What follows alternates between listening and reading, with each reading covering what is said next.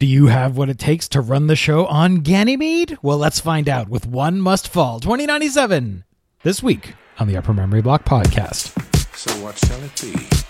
Do you join the unity or do you die here? Join. Die. Join. Die.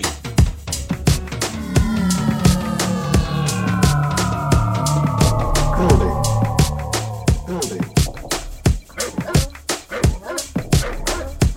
Yes, sir, agreed. Yes, sir, at once.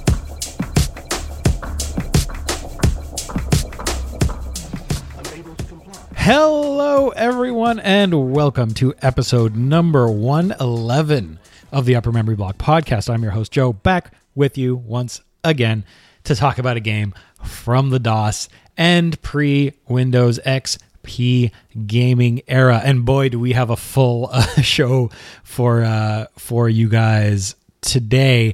A little bit late with things. I was doing really well being monthly and all that. And then, a bunch of things, life type stuff, work type stuff happened. Long weekend with, in Canada, July 1st is our sort of, Independence Day, Canada Day, Confederation Day, if you will. And, I always say that, Canadians, gained their independence from, Britain with, lawyers and by becoming unprofitable as a colony versus the Americans that went with the whole Civil War situation. So we had a good long weekend and all that sort of stuff. And unfortunately, prepping the show fell to the wayside a little bit, but we are here and still planning to put out another show this month. We'll by the end of the month on the regular schedule, we will get around to that by the end. But as we will see. This show, like I said, is it might actually run a little on the long side because I had initially not received any emails about this episode's topic, and I thought that was a bit strange. So I took to Twitter and asked, and I got more than I bargained for, and I have emails in spades. So it was almost to the point where I was going to split out the email responses into a sort of a separate mailbag follow-up show, but I think we're just at the limit where I can keep them in the same show and keep things to a manageable length. So that said, I do have one sort of more general voicemail, which I will hold for the next episode. And, let's just roll right into things here. You're listening to the Upper Memory Block podcast. Time for Okay, so as I said, big show. We're here with a big guy, one of the titans of my memory, the One Must Fall series. So One Must Fall was developed by a company we haven't spoken about before, with good reason, called Diversions Entertainment. The series consists of either 2 or 3 games, depending on your opinion of the first entry. That first game was really a demo, sort of a tech demo, a proof of concept, simply named One Must Fall. The first commercially available game in the series, One Must Fall 2097, was released in the year 1994. So, as we do, let's talk genre. I've sort of been rocking the boat with genres in the past little while, and this time around's no different. Once again, despite the show being 6 years old, I'm touching a genre I haven't covered before: the fighting game. So, a fighting game focuses on, hey, no big surprise, interpersonal combat. So, in a pure fighting game, the focus is very, very much on one-on-one fighting, usually in some form of sanctioned or otherwise organized tournament structure. Fighting games don't generally mix story elements, navigation, or other types of non-fighting mechanics into their core gameplay. All we've really got here is fighting. If there's a story to be had, it tends to be between fights and not during them. Combat in a fighting game has a very clear beginning where either a player and AI opponent or two human players or something like that face off against each other and fight until until one must fall, until one combatant is defeated.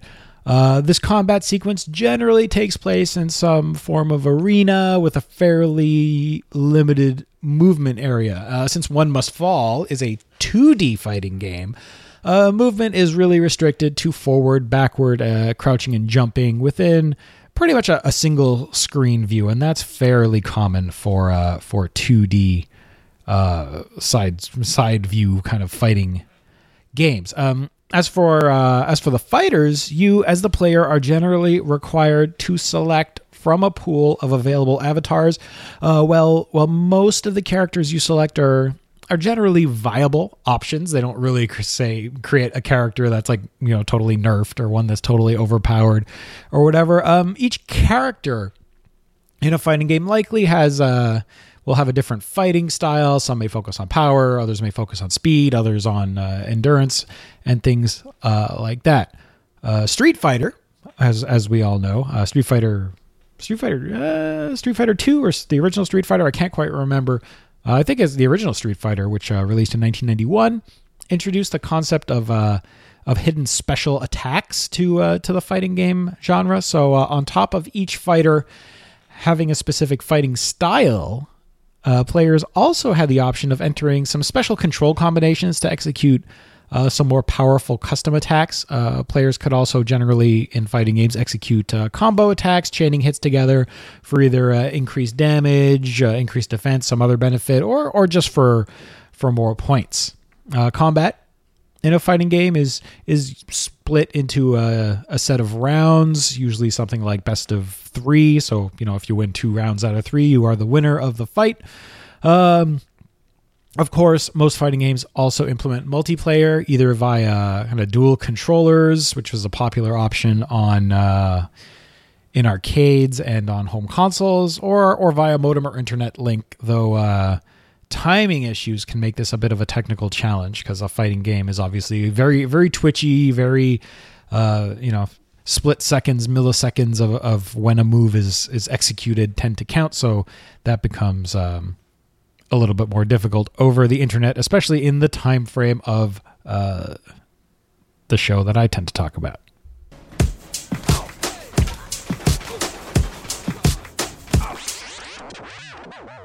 Okay, story time. So for the bulk of the story and gameplay sections, I've actually for the everything except the end of the dev story, I'm probably going to be focusing on the first commercial game in the series, One Must Fall 2097. So, as I said in the genre section, fighting games aren't generally massively into story. That said, One Must Fall 2097's game manual, which is actually just a text file included with the game, does give us a bit of background. And while it isn't the most creative thing in the world, it does at least give us some context as to why we are randomly fighting people.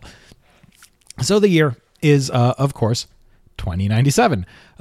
Since it's the 90s, when this game came out, and we are looking into the future, as things tend to be with future forward-looking media in the 90s. World governments have obviously been taken over by a large set of mega corporations. One of these mega corporations, the World Aeronautics and Robotics, or WAR, as it is more affectionately known, is the largest and most powerful of these mega corporations. WAR gained prominence due to its leading research into human-assisted robots, or HARs, or as I'm probably going to call them for the rest of the time, HARs. HARs are superior to conventional robots in almost every way. Instead of being controlled by some rudimentary, kind of dumb artificial intelligence like conventional robots, each HAR is controlled directly by a human operator. But there's no screens, there's no joysticks here. The operator or pilot's brain is directly linked to the robot, causing the pilot to effectively become that robot that it is controlling. I mean, it's genius, isn't it?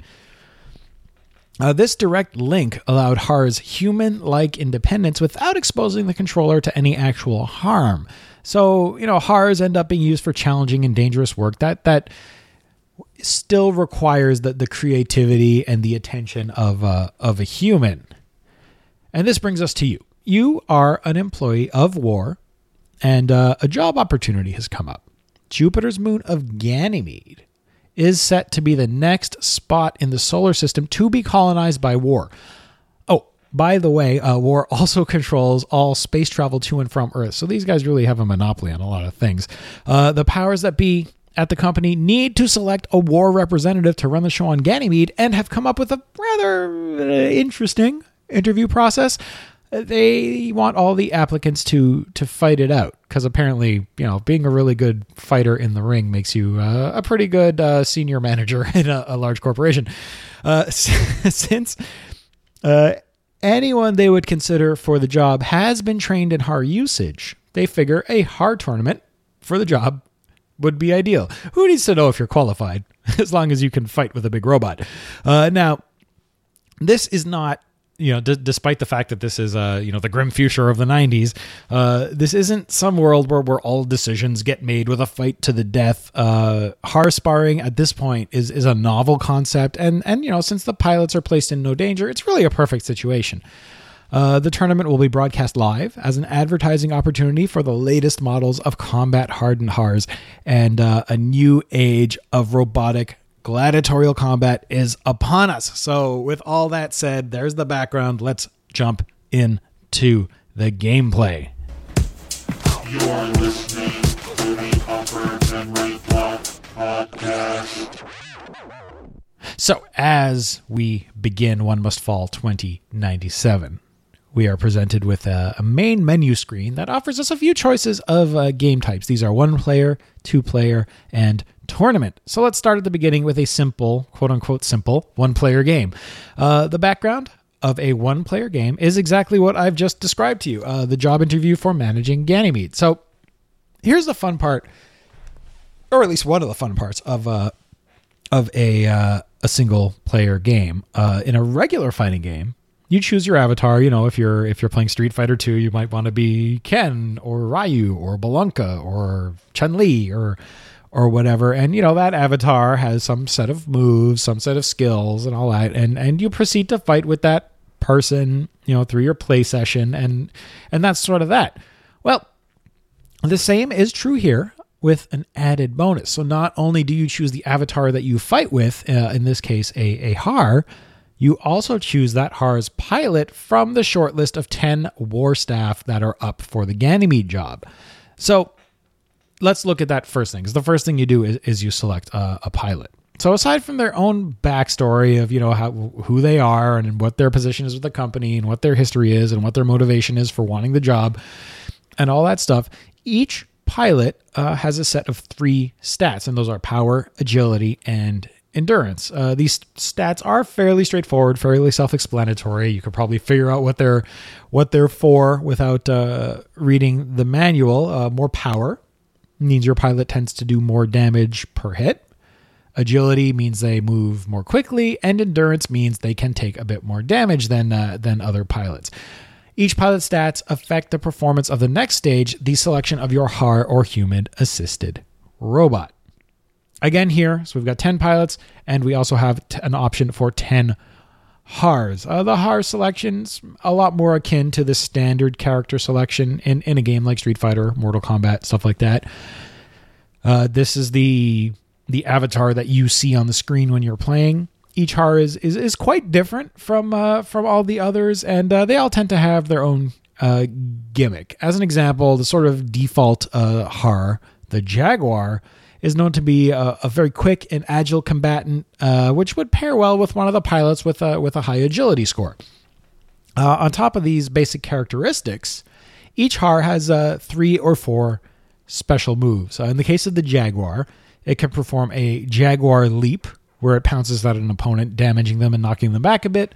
A Shadow leap, which does the same as the Jaguar leap, but does a bit more damage, and it's a little more difficult to trigger. The Jaguar can also fire a concussion cannon, which is an actual true ranged attack. And finally, the Jaguar can perform an overhead throw, which is particularly useful in certain arenas, as we shall soon see. Other HARs have different sets of moves focused on their general gimmick. The Pyros, as you may guess, has a set of fire-based attacks. The Kronos can put opponents into stasis and it can teleport. The Katana uses bladed attacks. The Electra uses lightning, so on and so forth. On top of these regular special moves, each HAR comes with its own set of scrap and destruction moves. These are finishing moves that add flourish to the defeat an opponent. The defeat of an opponent, in fact. My words got a little sideways there. But, also doing them in the proper combination, in the proper arenas, can also unlock some additional secret game content. So there's a little bit more to it than just a finish him and a cool move. Now, another thing to note about these secret moves, and I think this is something that we forget about fighting games that came out around this time. They really are secret. The button combos to execute them are not revealed in the game manual. You really did need to mess around with the game and have a notepad next to you to discover all the moves for each HAR. Combining different pilots with different HARs really does mix up gameplay quite a bit. So, with your selected pilot and your selected HAR, you enter the one-player fray. Each fight takes place in one of 5 arenas, and unlike in other fighting games, where the arena is generally just a backdrop for your fight, most arenas in One Must Fall offer some additional challenge. The first arena, the stadium, is just a nice, static environment where you just need to worry about your opponents. The rest of the arenas, though, present some environmental hazards that can affect the outcome of your fight. The Danger Room, an X-Men ripoff here. It's got spikes that randomly protrude from the back wall. They'll jab your HAR, causing a little bit of damage. The Power Plant has electrified walls. If you get thrown into them, you don't receive damage, but it does stun you and severely limit the amount of combo hits that you tend to be able to string together, and this is one particular arena where that overhead throw move in the Jaguar definitely comes in handy. The Fire Pit has a globe floating around above the fighters, and if you hit that globe, it will cause a fireball to come out of the floor just under your opponent. And finally, in the desert, groups of 1 to 4 fighter jets strafe the arena, and if you're caught by the bullets, you definitely take damage and get stunned.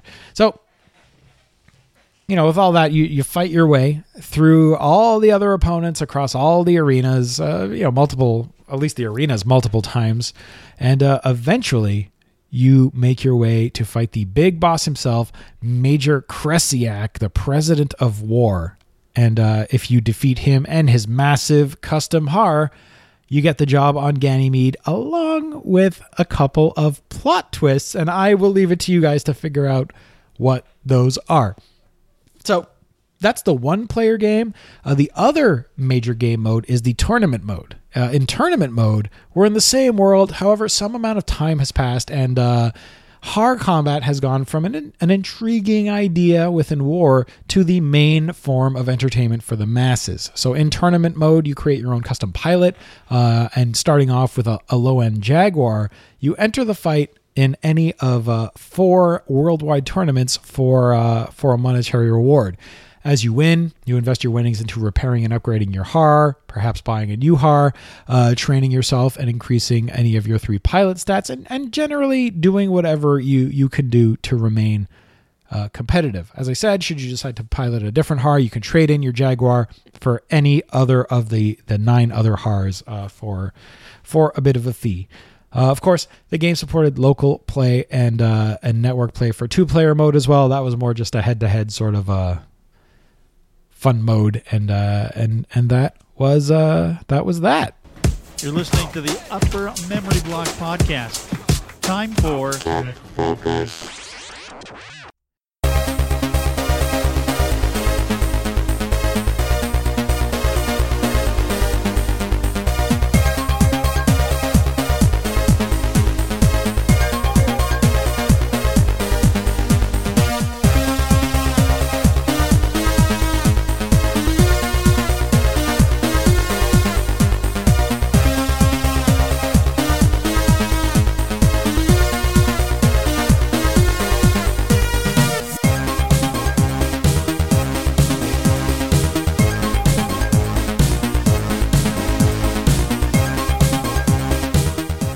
Okay, so tech focus time. So what did it take to run One Must Fall 2097? Well, at the very least, I guess we're in 1994 now, so things are rolling. At the very least, you needed an 8386 processor, DOS 4, and at least 4 megs of RAM. Now, control-wise, the game supported keyboard input in addition to analog joystick input via a game port joystick. Now, joystick is a bit of a misnomer here. Yes, you could absolutely play One Must Fall with a full-on joystick like a Gravis Advanced or Microsoft Sidewinder or a Thrustmaster FCS or anything like that. But that wasn't really ideal. Fighting games started their lives in arcades and came into their own on home consoles, and because of that, their control schemes really do come from that world. And, the developers really do recommend a Gravis gamepad or some similar type of analog gamepad with which to play the game. The original Gravis gamepad, for those of you that aren't, the three of you that aren't aware of it, was definitely a take. Some might say a ripoff, but I will say a take on the Super Nintendo controller with a left side directional pad and 4 right side action buttons that are set in a diamond pattern. It did lack a few things when compared to that Super NES controller, though. It didn't have the standard NES start and select buttons, and it also lacked the L and R shoulder buttons that the Super Nintendo had introduced. The things it did have that the SNES controller did not have were 2 small black toggle switches. One switch caused the controls to flip so that the gamepad could be turned around and used in a left-handed grip. Take that, Nintendo. That's pretty slick. So you'd flip this switch, you'd turn the controller over, so instead of having the wire coming out of the top of the controller like you'd expect, the wire would come out of the bottom of the controller, and if you were a lefty, you could have the D-pad on the right side and the buttons on the left side, which is fairly interesting. Now, the other switch modified the functionality of the 4 action buttons, setting it to, I guess, what is the default position, allowed all 4 buttons to act as independent controls. Great when a game leveraged all those buttons, I guess, if you had, a 4-axis, 4-button joystick like, something like the Gravis Advanced, where you had the 2 buttons on top and then the two side buttons. A lot of games, though, a lot of older games, only mapped a 4-axis 2-button joystick. And in this case, flipping the switch to its other setting disabled the independent function of 2 of the 4 buttons. I believe it's the sort of the upper 2 buttons on the controller. And what it did is it turned them into clones of the bottom buttons, except those 2 top buttons had auto fire enabled. This allowed all 4 buttons to be of use, even in games that only used 2 of them. Another reason for this switch, and most likely the main reason for this switch existing, was a situation where you had 2 controllers connected via a Y splitter. In this case, I believe only 2 of the buttons were mappable on each controller. I'm sure if I'm wrong, someone please correct me on that, but in my reading, that's I was never able to play with 2 Gravis gamepads in my own personal experience, so it does make sense to me that, if you can, there's only a certain amount of control paths and things like that on that DIN connector that plugged into the game port. So, you probably couldn't overload it with too many controls, because it's more likely than not that each of those, each axis and each button was mapped to a pin in that connector. So there was likely a maximum amount that you could map. So since One Must Fall only used 2 of those buttons, one for punch and one for kick, it was actually ideally set up for this 2 gamepad Y splitter setup.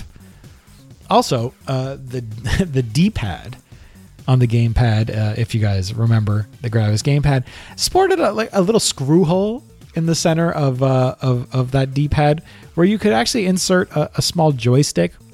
I never personally saw the utility of that thing, and I think most people probably just ended up losing it. But some people, some pundits, some purists, whatever you want to call them, say that using the joystick offered more precision movement, which was apparently especially useful in fighting games. I'm not quite sure I believe them. And I would think you guys, I don't do video, but you can't see me. I could imagine someone just sort of like having the little Gravis gamepad sitting on their desk, somehow like affixed to the desk and moving around the little joystick. It's very cute looking. Of course, the gamepad connected via the game port or MIDI port that came along with most sound cards. This means that, the gamepad was of a much different form factor than a more traditional joystick. It did read from the computer exactly the same way. If I remember right, and I think I do, I did end up getting a Gravis gamepad at one point. I'm pretty sure it was for Commander Keen, but I would definitely have used it when I played One Was Fall. The second generation of the Gravis gamepad, the Gamepad Pro, actually came, instead of having to get a Y-splitter if you wanted to use two of them, it actually came with a MIDI pass-through connection, and it more closely emulated and or ripped off the PlayStation 1 controller and that all came out a few years later. I actually played the game, One Was Fall, in DOSBox this time around with my trusty wired Xbox 360 controller, and it worked fairly well. The left analog stick on that controller is the one that mapped to the movement controls instead of the D-pad, and that worked well enough for me. I did some reading, and I'm certain I could have fiddled with the key mappings in the DOSBox key mapper to get things adjusted, but I just didn't really bother. One trick though that I had to figure out is if you are using a 360 controller for this game in particular in DOSBox, I don't think I've experienced it in other games, but it may be true of other games, you do need to do two things. First, don't leave the joystick setting set to auto in your DOSBox config. You should set it to FCS. This will actually auto map the joystick hat control, because I guess this is emulating a Thrustmaster FCS joystick, a flight control system. So it's like, it looks like the F-16 thing, and it's got the hat switch and a bunch of buttons. So yeah, it'll map that hat functionality to that D-pad. And if you don't use the FCS mapping, it'll never detect that D-pad at all. So even if you want to try and remap it, it won't like it very much. Secondly, there's an option in DOSBox's joystick setup called timed interval for axis, which is usually set to true, and you will need to set it to false, or you will experience this very annoying joystick drift, which you can clearly observe in my first YouTube session with the game over on the YouTube channel. It makes the menus almost unusable. You basically try and select something, and the joystick jumps to everything. The joystick kept jumping to the right constantly, and it was pretty irritating. Okay, anyways, enough about gamepads. Graphically, this is a very pretty game. It takes full advantage of the 320 by 200 VGA resolution at 256 colors to display very well animated and very large and fairly detailed horror sprites with some very cool, very well animated fighting moves. And sound-wise, again, we're in great hands. This game's music was composed by Kenny CC Catch Chow, who was a member of the well-known American demo scene group Renaissance. And as I surmised in my musings on my YouTube video, the game's music is not pure recorded digital audio, but tracker music, in this case composed in Scream Tracker. I say these words, but I don't really know what they mean. I keep saying it, but the demo scene and tracker music is something I really need to dive into more one of these days. I know guys like Jamie, who got me a lot of this info, and some other friends like Tomer and Trolls, and voices you've heard on the show were very active followers, active contributors, and are still, some of them still making tracker music, Trolls in particular, today. And I'd love to hear from you guys. Maybe a guest spot if you guys want to get together, talk demo scene. I think that'd be super cool, because it's just not a scene that I even knew existed back in the day. You know, I had a couple of tracker files and something to play them with, but I didn't really understand what they were or the community behind them. So yeah, love to hear a bit more about that. Either way, Kenny's music is just downright incredible and may well be the best part of this game. In 2011, he got a wild hair to revisit his work on the game, and he reconstructed the game's main menu theme in modern tools and put it up under a Creative Commons license on SoundCloud. You'll be hearing it in its entirety at the end of the show because it is just that damned awesome. And, you know, if you go back to the beginning of this segment and sort of listen to the beginning of the original menu theme and then go to the end of the show and listen to the revised one, he brings it up to date, but damn if he doesn't just make it a little bit cooler.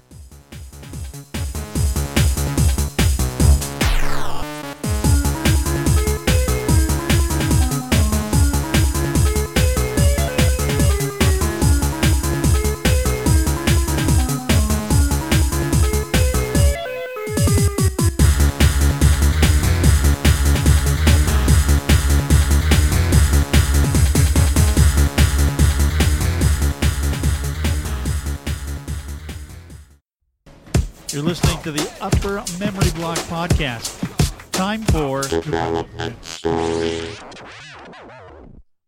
One Must Fall is the brainchild of pretty much one man, Rob Elam. I'm not sure if it's Elam or Elam. I'll just say one or the other. Rob has always wanted to be a game designer, and when he was around 10 years old in the early 80s, he started programming on a TRS-80. He worked on various small projects until one day in the early 90s when he came across Street Fighter II. He became obsessed with the game and quickly realized that there were not any comparable fighting games on the PC. In fact, I don't think he thought that there were any fighting games on the PC, and he may have been right about that.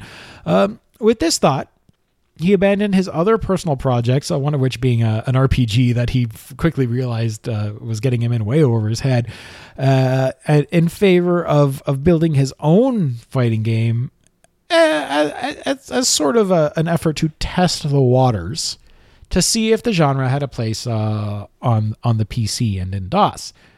So he started small, a very basic clone of what he considered to be the core of Street Fighter II. It was a small game where sort of two fairly generic looking karate type fighters face off against each other one-on-one. Along with his brother Ryan, he set out to capture some very basic art. He got his hands on a video camera, a VCR, and a very expensive at the time $500 video capture card. The two brothers then filmed Rob doing a variety of martial arts inspired moves and then imported them one frame at a time into this video capture card. And then each frame was then cleaned up in Deluxe Paint, which by then had become the de facto standard for 2D game art and all that. It was a fairly lengthy process.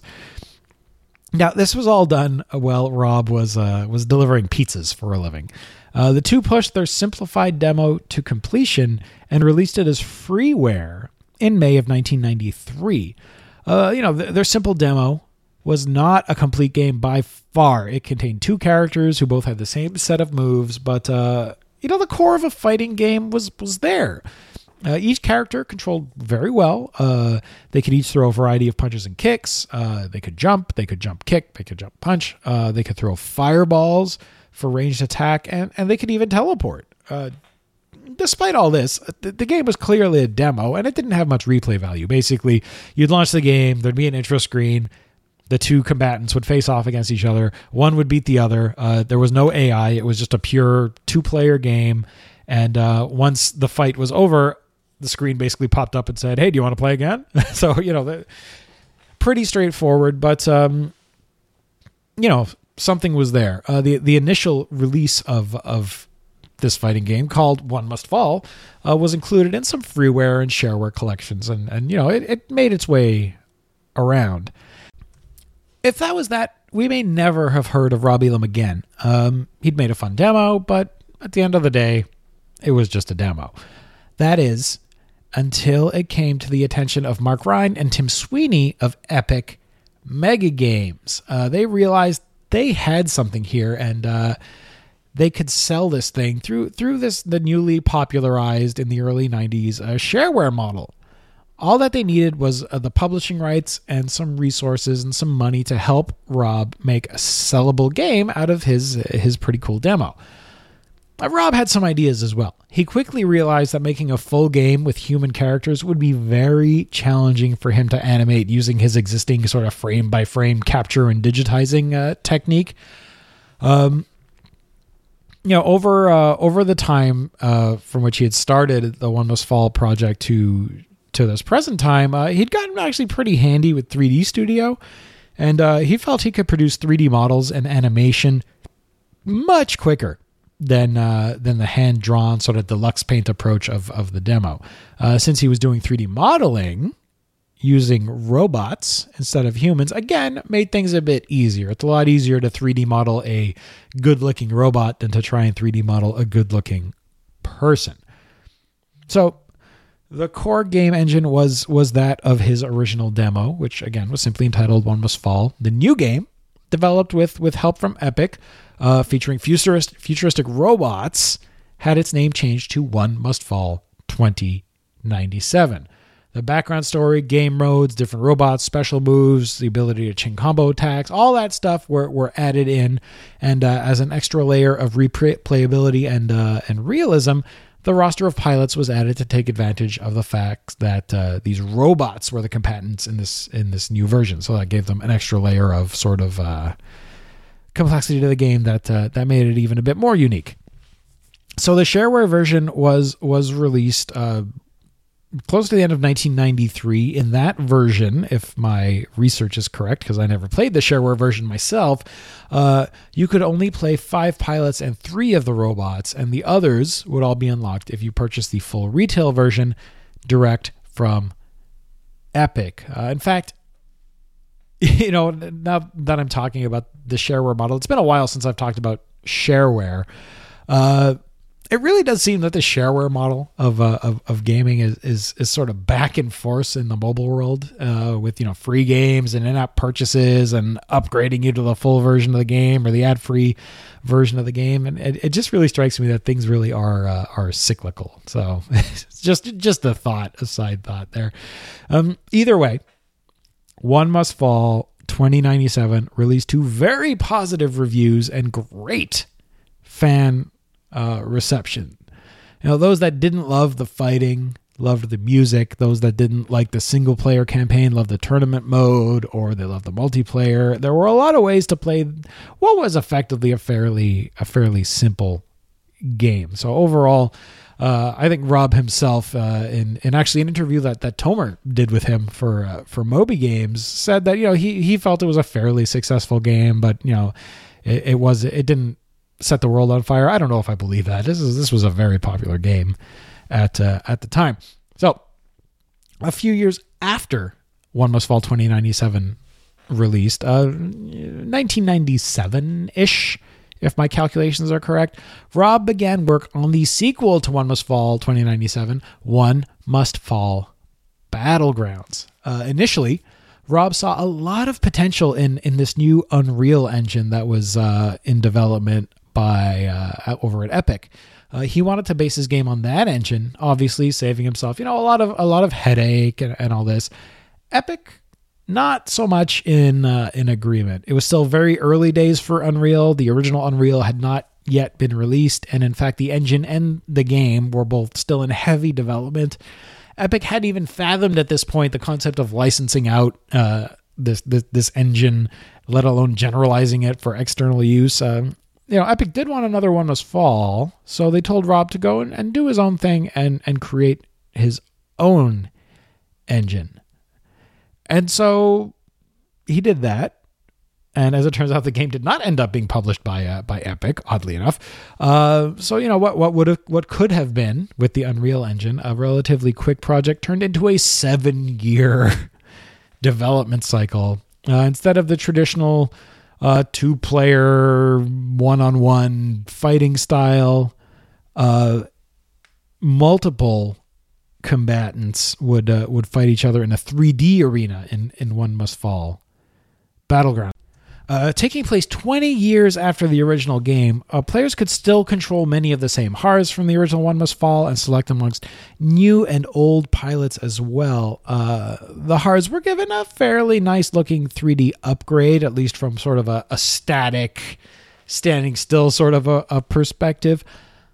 That said, most other aspects of One Must Fall Battlegrounds lacked polish. The fun, smooth controls were replaced by sort of a more button-mashy experience, and the fighting was not nearly as satisfying.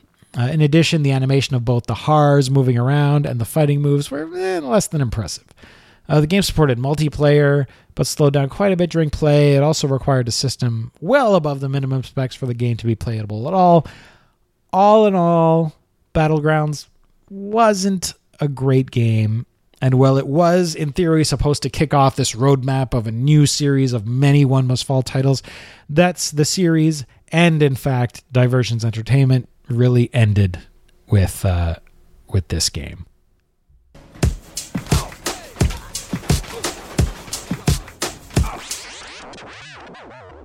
So with all that and the somewhat unfortunate and sudden end of the series, where can you get your hands on One Must Fall 2097 today? Well, this is another one of those lucky ones. At some point in the past, I can't quite pinpoint the exact date. I'm sure someone else will be able to tell me.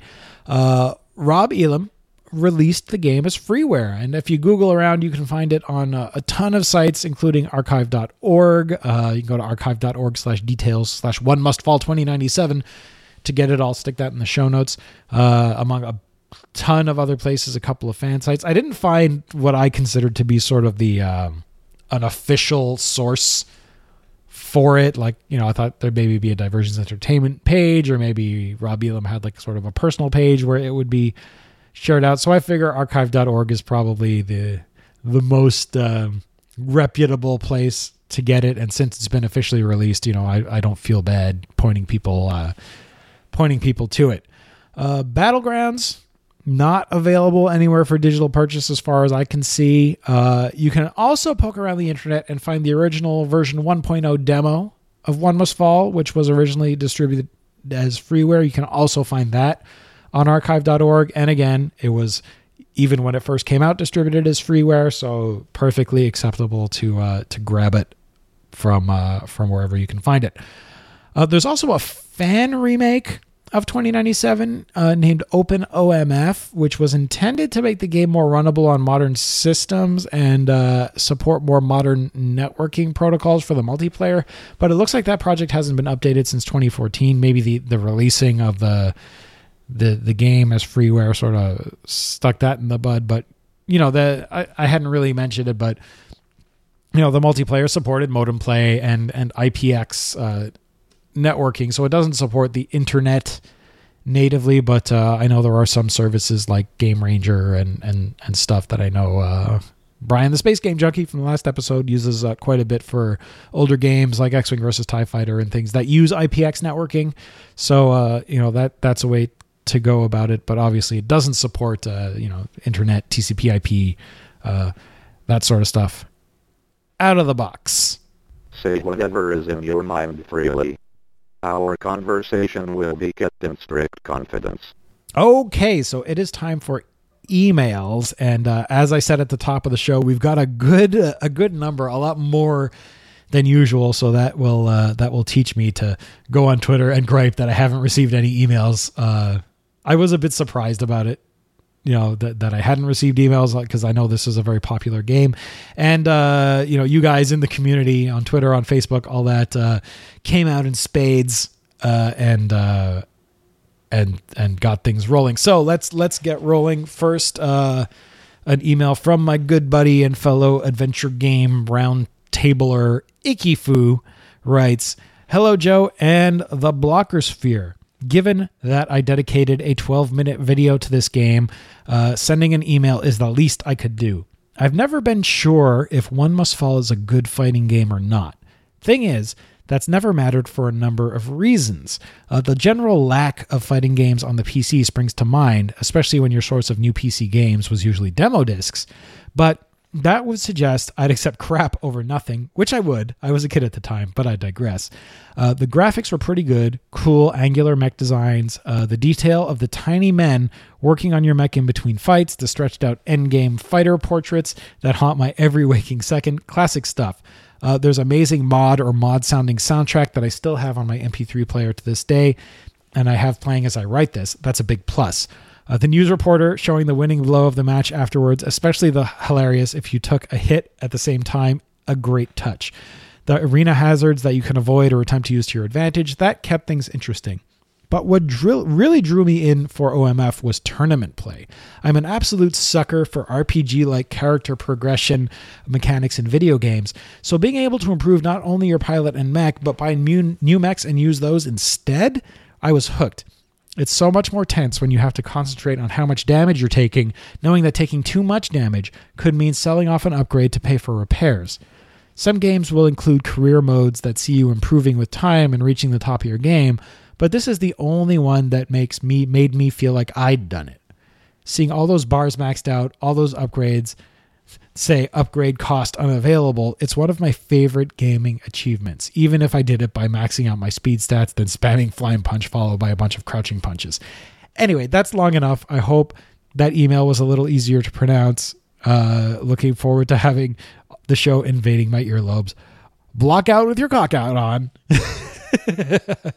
Icky Foo, king of space. Well, thanks, Icky Foo. And you know, I am also a fan, and that's why in my YouTube sessions I did play through the tournament mode. I do like that aspect of I like any form of sort of progression in the in games, you know, RPG like or not, especially in games.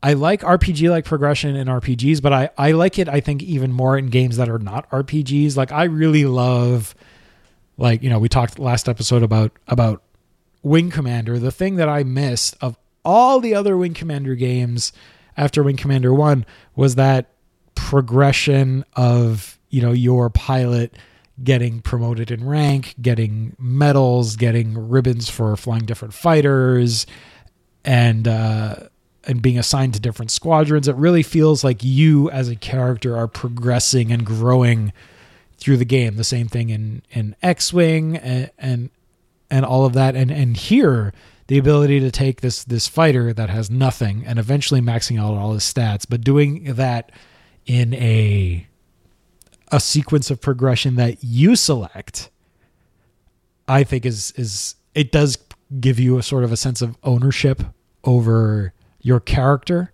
even in a game like this where we're really there's no story, right? Especially in the tournament mode, there's nothing. It's just, hey, you're a fighter in these tournaments.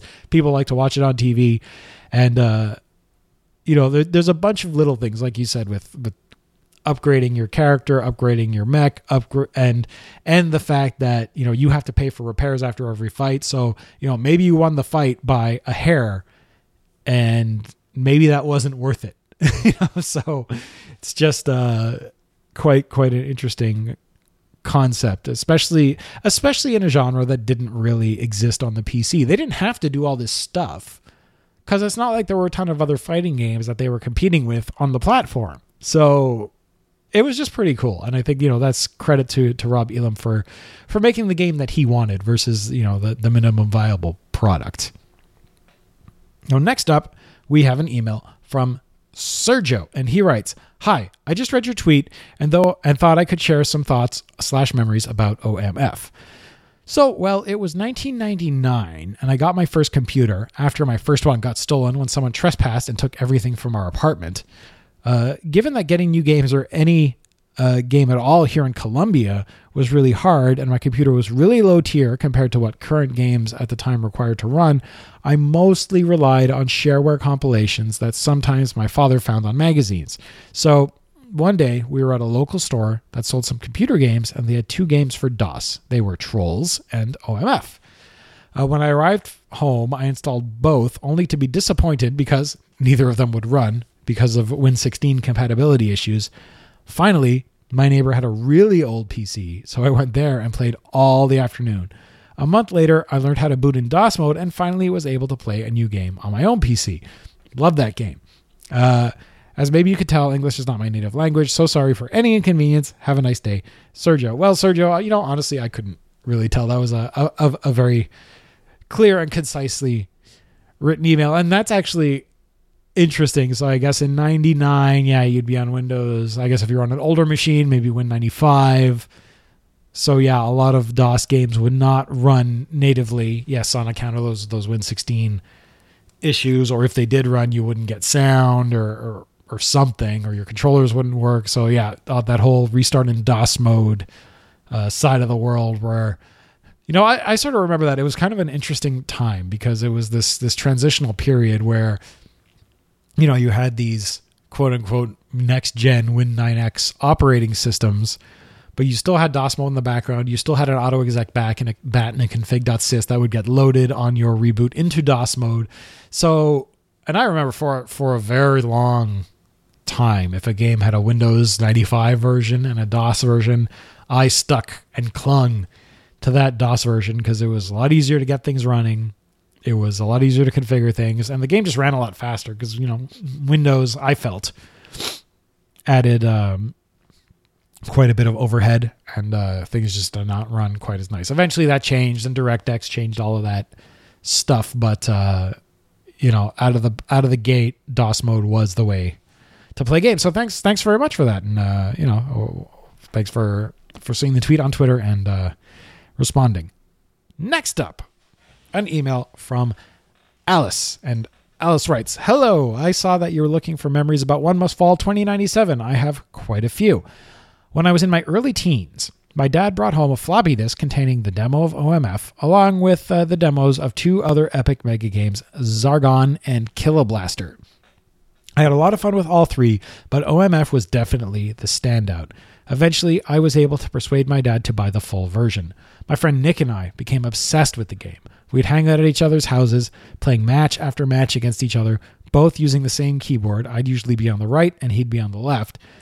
Nick had a fondness for the speedier characters and robots. He particularly favored the Jaguar and Shredder, piloted by Milano or Crystal, and managed to pull off some ridiculous combos. I think his high point was something like a 68-hit combo with Shredder. I leaned towards the more well-rounded fighters. Katana and Gargoyles were a few of my favorites, and my preferred pilots were Cosette, Angel, or Jean-Paul. I was particularly fond of stomping repeatedly on my opponent's head with the Katana, or of swooping my opponent into walls over and over again with the Gargoyle. Nick and I shared many jubilant moments as we figured out how to perform tricky moves, developed strategies, and defeated difficult opponents. I made a point to learn all the robots as well as I could, even the ones I didn't enjoy playing as much. I printed out a huge guide from GameFAQs and kept it close at hand so I could study and perfect each move. I'd specialize in one robot and devote myself to figuring out all their idiosyncrasies. I was particularly proud of myself for getting really, really good at Flail, definitely one of the weirder robots in the lineup. I've also developed a particular fondness for Shadow. These days, Shadow's still my go-to robot for kicking metallic butt. And then, of course, I found out about the scrap and destruction moves, and the game opened up in ways I never expected. There were secret characters. There were unlockable special moves for certain robots. There were extra arenas with insanely difficult secret bosses.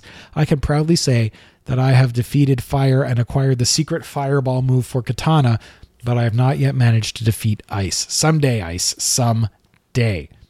To this day, One Must Fall 2097 is probably my favorite fighting game. I've never spent as much time learning the ins and outs of any other fighting game, possibly any other game, period, as I have with OMF. The intro sequence, those dramatic lightning strikes, followed by the first few notes of the main theme song, still sends shivers down my spine. And there's nothing quite as satisfying as those deep clangs of metal slamming against metal. It makes me endlessly happy that OMF still runs just fine on modern-day computers and even accepts controller input from controllers that weren't even invented when the game was released, though I still prefer keyboard controls. At some point, I'm planning on streaming a full playthrough of the game where I'll go through the story mode for all characters, do a full tournament run, and show off some of the secrets and cheats. I've also introduced OMF to my boyfriend, who seems to enjoy it quite a lot as well. Much to my surprise, he's displayed some very impressive skill with Kronos, who Nick and I always agreed was the worst robot in the game. Clearly, there are still some gaps in my knowledge of the game, and I've always thought that one of the signs of a really good game is that no matter how much you play it, there's always more to learn. Woo, that got long. Anyways, hope my ramblings were useful to you. If you need anything else, let me know. Alice Sindar on Twitter. Well, thanks very much, Alice, and that is amazing, and it really is great, to hear from people who really, really love, the games that I go over, the games that I talk about. I definitely played a good amount of OMF. I wouldn't say I became anywhere close to an expert at the game, but I would say for a good 6 months at the very least, my friends and I definitely ran it through its paces. And I personally don't feel that I have ever played another fighting game on the PC. I don't really think that the genre really ever took off on the PC, but if One Must Fall 2097 is the de facto standard, even to this day, for a fighting game on the PC, I think that's a pretty good standard. It is a good game. It's a fun game. It's a replayable game. And, I'm sort of giving a bit of my opinion about it already, but you guys are sort of pointing these things out. It's a fairly unique game. And, just a lot of the much like, games like Wing Commander and a lot of some Sierra games and stuff like that. There's little things about the world, little details. Like you say, the clang of metal on metal makes the robots feel big. The way they fight, the way the music is, the way the sound effects are, the way the graphics, are shaded, and then the way the arenas look just really gives you a sense of being in the game. And I think that is almost as important, if not more important, than the game actually even playing well. So yeah, thanks very much for that. And I do look forward to you doing a playthrough if, when you get around to it. All right. So next up, because my Lord, do we have a lot of emails this time around, we have an email from David, and David writes, "Hi there. It's my first time writing to you, and I'm not sure how this works, but you were asking on your Twitter account at UMB Show if we had any memories we could share about the game, One Must Fall, and I wanted to share mine. Back when I was in college in 2005, I was very poor. I had a PC and internet, but I really couldn't afford games or consoles, so I would either play pirated games from Kazaa, which were usually loaded with viruses or missing stuff like music and whatnot to make it smaller to download, or I would try out some old DOS games from abandonware websites. One Must Fall was one of them. I've never been a fan of fighting games, but this one stuck with me. The music was awesome, it had giant robots in it, and most of all, it featured a system where you could buy different robots and upgrade them just how you liked. You could decide to improve a bit of everything, or put everything into strength, or give it speed and energy. It was a bit like a fighting RPG hybrid that I had never come across before. Still to this day, I can't seem to find any decent fighting game where the player can level up, and it's a shame. Now, every time I see anything related to OMF, I'm reminded fondly of the time when I was in college. It was hard, but I have a lot of great memories from that time, and playing old DOS games on my old crappy PC is one of them. Anyway, that was my story. I hope you use it in your I hope you can use it in your podcast. Have a great day. David Jalbert, Mellowland on Twitter. Thank you so much, David. And yeah, it's been mentioned, and that, it's interesting that, well, it's not interesting, but it's notable that multiple people mention the RPG type elements of the game. And that's just super cool. And I think, that's one of the reasons I do this show, and one of the reasons that this show allows me to go back and replay a lot of these games. And I hadn't thought about One Must Fall for years and years and years. And when I went back to play it, outside of my first experience on the YouTube channel where I didn't have things set up quite right, it's such a fun game. It's like, it's one of those games that, the loop of the game is very interesting, and it's, one more fight. And you don't necessarily, maybe you hit a bit of a wall, but not really. And yeah, it's just, some games just get designed in such a way, and maybe it's not on purpose, but they just become, everything just falls into place, and they're just great. All right, so I believe this is the... No, it's not. So we've got a couple more.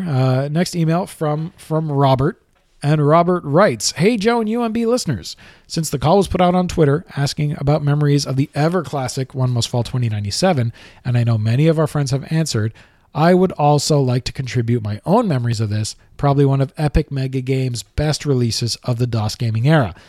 My first view of anything related to OMF 2097 was a teaser picture in one of another Epic's shareware titles. Back then, Epic used to put cool full-color documents advertising their BBSs, CompuServe, and their international resellers. It was either the shareware version of Zargon Beyond Reality or Epic Pinball, which I bought shareware discs of at the same time, that had the teaser pic, a somewhat darkened shot of the Katana bot, and I remembered the line, "He isn't going to take no for an answer." I thought the game looked fierce and badass, and I was wondering what it could be for a while. Flash forward a bit to Christmas 1994. As a stocking stuffer idea, my mom bought shareware discs because they were inexpensive and easy to put in Christmas stocking. Sure enough, I got the shareware version of One Must Fall 2097. I remember the front cover, a cheesy CGI render of the Thorn bot battling a giant metallic dragon, which of course never happens in the game. And even though I was about to dismiss it and think it looked pretty stupid, I decided to install it and give it a try. Popped it in the shareware disk, install, click, click, click, install complete, run setup, launch the game. Then it hit, a crashing lightning bolt, that thunderous sound belting from my speakers. Then the title screen came in and the instant Kenny Chow's techno tracks came blasting through my room. I was sure I found a winner. I spent most of Christmas Day playing through the game, learning each of the pilots and the bots, and finding the best pairings I could with the shareware version. I was shocked.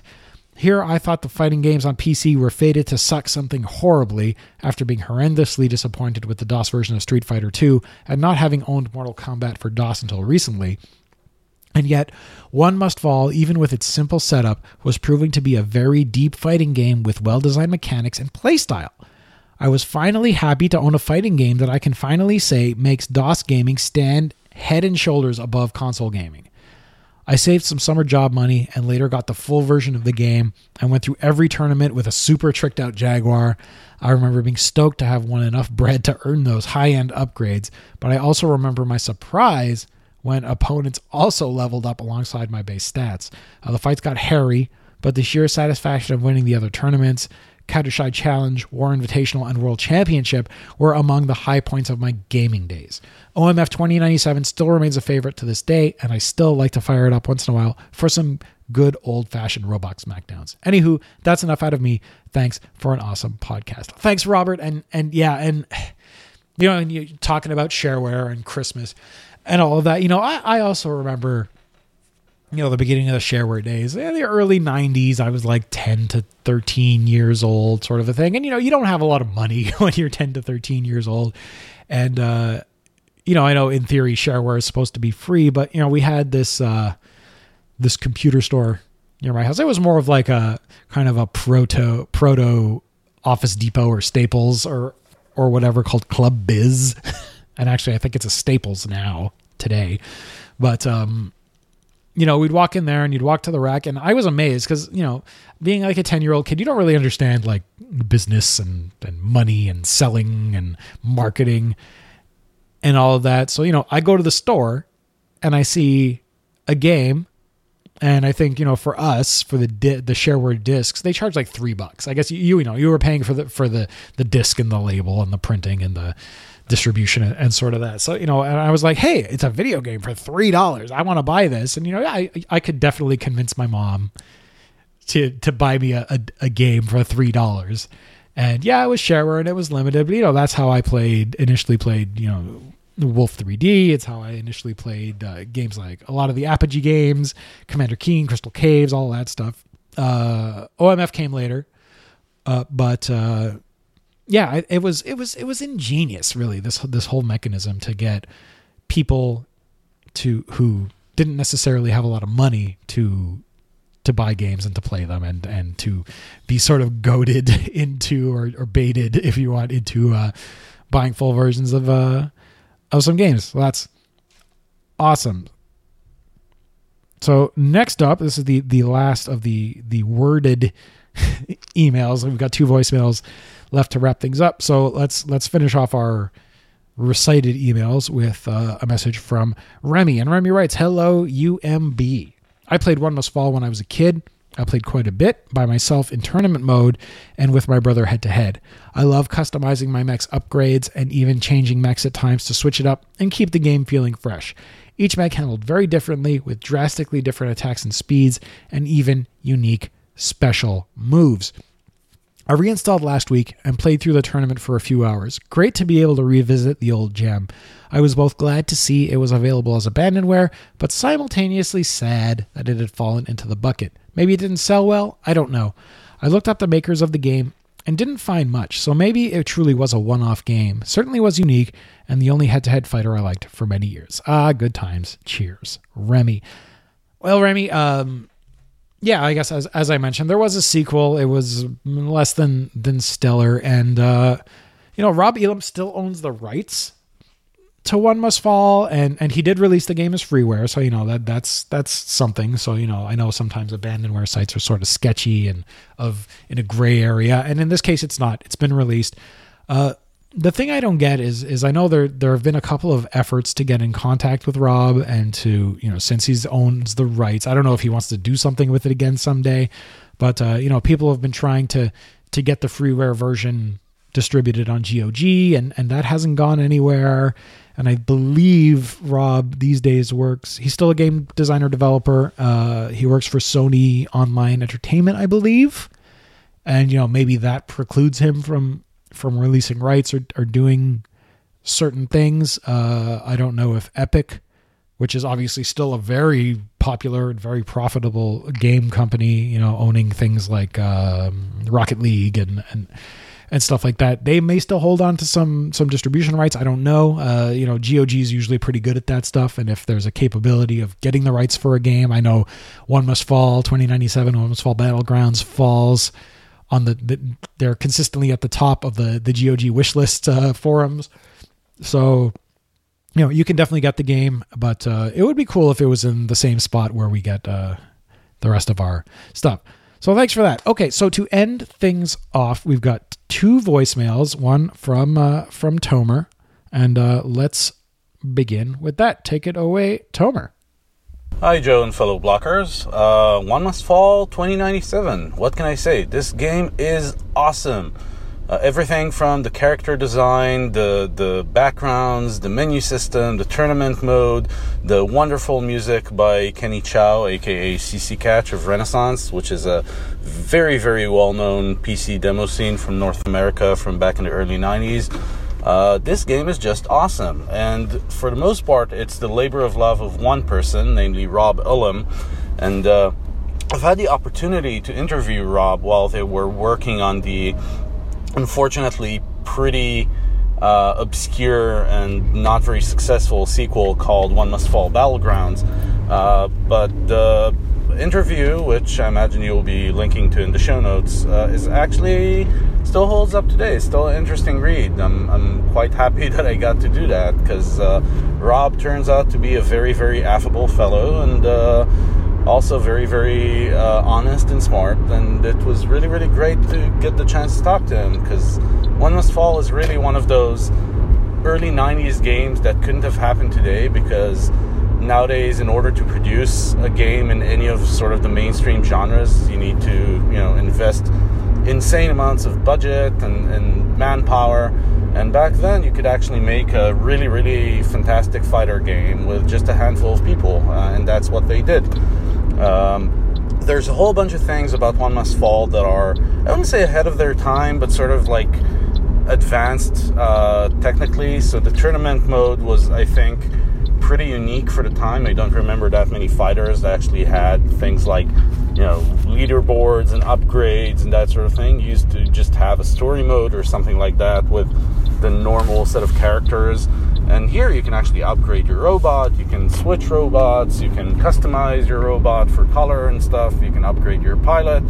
It's actually really quite involved and chock full of Easter eggs. If you've never looked into kind of all the different things you can do in One Must Fall, you can actually have like a destruction move or a scrap move, and that gets you access to secret fights. You get to fight everyone from just like random characters to Jackrabbit. It's actually just a really, really, really well done and fun little game, and it uses track music, so that'd be the mental equivalent of mod files. The music is really, really good, regardless of what sound card you run it on, even PC speaker.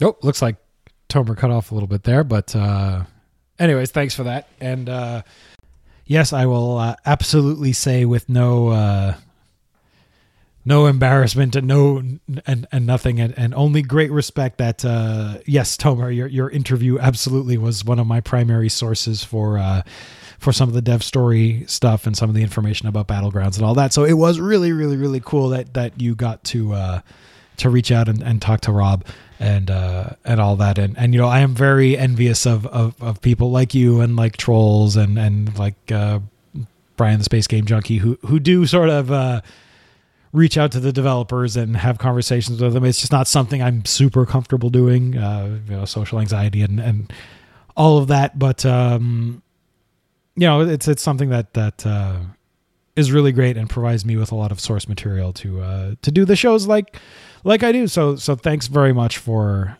that voicemail as always. Next and finally, I have an email from Philip who was actually the impetus for me to go back and do a second YouTube video, because he watched my first YouTube video and basically pointed out that I was running the game way too fast and that was making it not really super fun, and gave me a couple of other pointers. So I went back, reset some settings, did some reading about what DOSBox settings needed to be set up in the DOSBox.conf file to get things going right. So total kudos to Philip for reminding me that the game is actually fun and not sort of frustrating like I had initially thought. So take it away, sir. Hello, listeners of the Upper Memory Block podcast. Philip Weisman here. One Must Fall. Although I'm not a big fan of the fighting game genre, this game holds a special place in my heart. The music, the style, the gameplay. Come on, it's fighting robots. Back in the day, I only had the demo version of One Must Fall, and that only had, a limited amount of characters and a limited amount of robots. It actually even ended in the fight against Raven in his robot Pyros, a robot which he actually could not have, could not play, and could not buy. Later on, I actually got the full game, and it was a blast. It had everything I wanted. More robots, more characters, more fun. Then even more time passed, and I actually learned the finishing moves. And those come in mighty handy, especially in the tournament mode, because, they provide quite an amount of extra cash. Overall, could they have made the robots more creative? Yeah, sure. Could they have made the special moves even crazier? Oh, yeah. But the story mode really sold this game to me. Come on, you could level up robot and pilot individually. You would meet recurring characters that still had their traits from the one-player mode. And lots of different robots to try out and master. And if the game ever got too hard for you, you always could grind your way to the top. Just do a tournament once more, repeat some fights, earn some more cash, and you can finally afford that one upgrade that really helps to win the game. So, overall, give this game a chance. It's really fun. Keep on blocking. Philip out. Thank you, Philip. And it's funny. So right at the beginning, I'm sensing through all of these emails and voicemails a little bit of a theme, right? And to me, that theme is I'm a PC gamer. I don't really like fighting games, or I sort of like Street Fighter on consoles, but there were no good fighting games for PC. I'm not a fan of fighting games, but I like One Must Fall. That's the one short sentence that I will say that encapsulates what people think of One Must Fall 2097. I'm not a fan of fighting games, but I like One Must Fall. And why is that? And I think everyone has sort of equivocated a lot on that and why that is. And I think a lot of it has to do not so much with the fighting, but with the progression sort of aspect of the game. And I think that's really cool. So thank you, Philip, and thank you, everyone. Holy crap, guys, that was a lot of emails. That is amazing, and that's what I love, because me talking for an hour is all well and good. You guys seem to enjoy it. I might not listen to myself talking for an hour, but I'm glad you guys enjoy it. But having everyone's opinions and everyone's memories is so much better than just me going, and I remember this game, and it was built in 1994, and blah, blah, blah, blah, blah. So all of that, thanks very much, and let's roll into wrapping things up a little bit. You're listening to the Upper Memory Block Podcast. So now that we've heard from everyone else, and you, at this point you've basically heard from me as well, but let's make it official. Does One Must Fall 2097 hold up today? Well, I sure think it does. Now I'm going to say that with one small caveat, which is probably not even a real caveat. I mean, as we know, this is an old style 2D fighting game in the spirit of Street Fighter 2, and if we want to stack it up against, I almost feel stupid saying this, more modern 3D fighting games, maybe that's not a fair comparison. But then again, are fighting games even really still a thing? At least on the PC? I don't know. I can't really think of any. I mean, there was all the additional, the Mortal Kombats and Street Fighter 3 and Street Fighter 4 came out. There might be a Street Fighter 5 coming out, but I think that's more of a nostalgia trip than anything. And yeah, you had like Virtua Fighter and a lot of stuff come out in the latter half of the 90s, the early 2000s. There was that stupid Star Wars Masters of Terrakasi thing that was garbagey, but I don't feel like on the PC, like I still feel like One Must Fall, as I've said, is sort of the standard for fighting games on the PC. And please feel free to email me and tell me that I've totally forgotten something, because I'd like to know, And what I'm getting at here is for what it is. One Must Fall is an incredible game. The controls are awesome. The game modes are fun. They're creative. The concept of matching pilots to robots is a novel one and offers more replayability than usual. The hazards in the arenas keep you on your toes. Overall, this is a wonderful game. It looks good. It sounds amazing. It plays well. It really does deserve to be played, and it's free. So, I mean, what do you have to lose aside from a little bit of time? Give it a whirl. It really, really, really is worth it.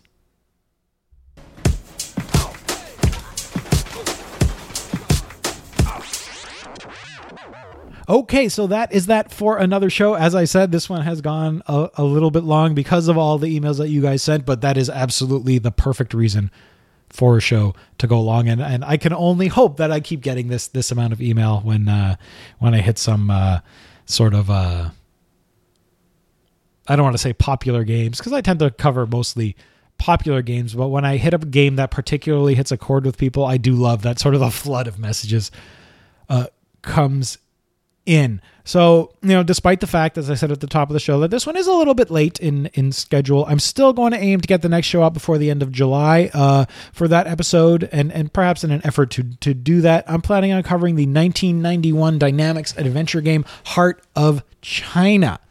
Aside from Willy Beamish and Space Quest 5, I've never really played any other Dynamics adventures, so this should be totally entertaining. And please, if you remember Heart of China, if you've played Heart of China, or if you have some other memories, drop me a line. I love hearing from you guys. I can't say it enough.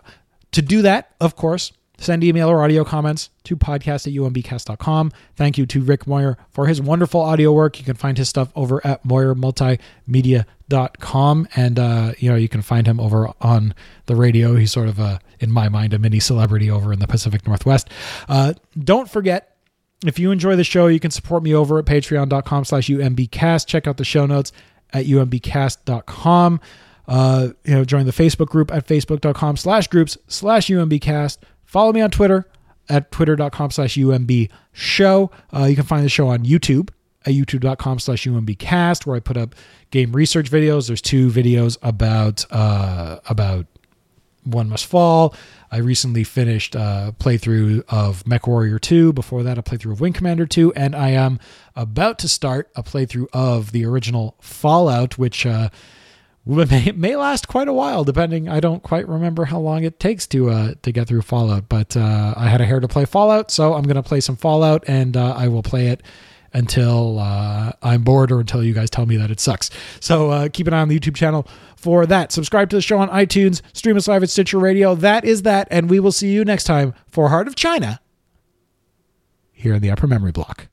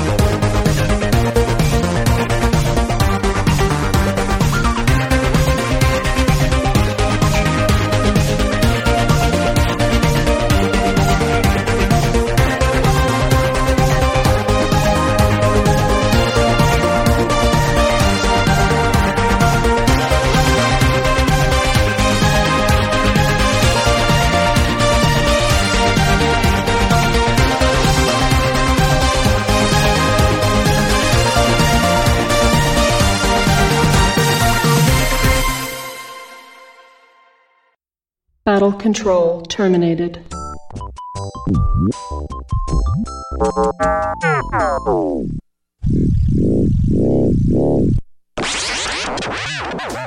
You've been listening to the Upper Memory Block Podcast with Joe Mastroianni.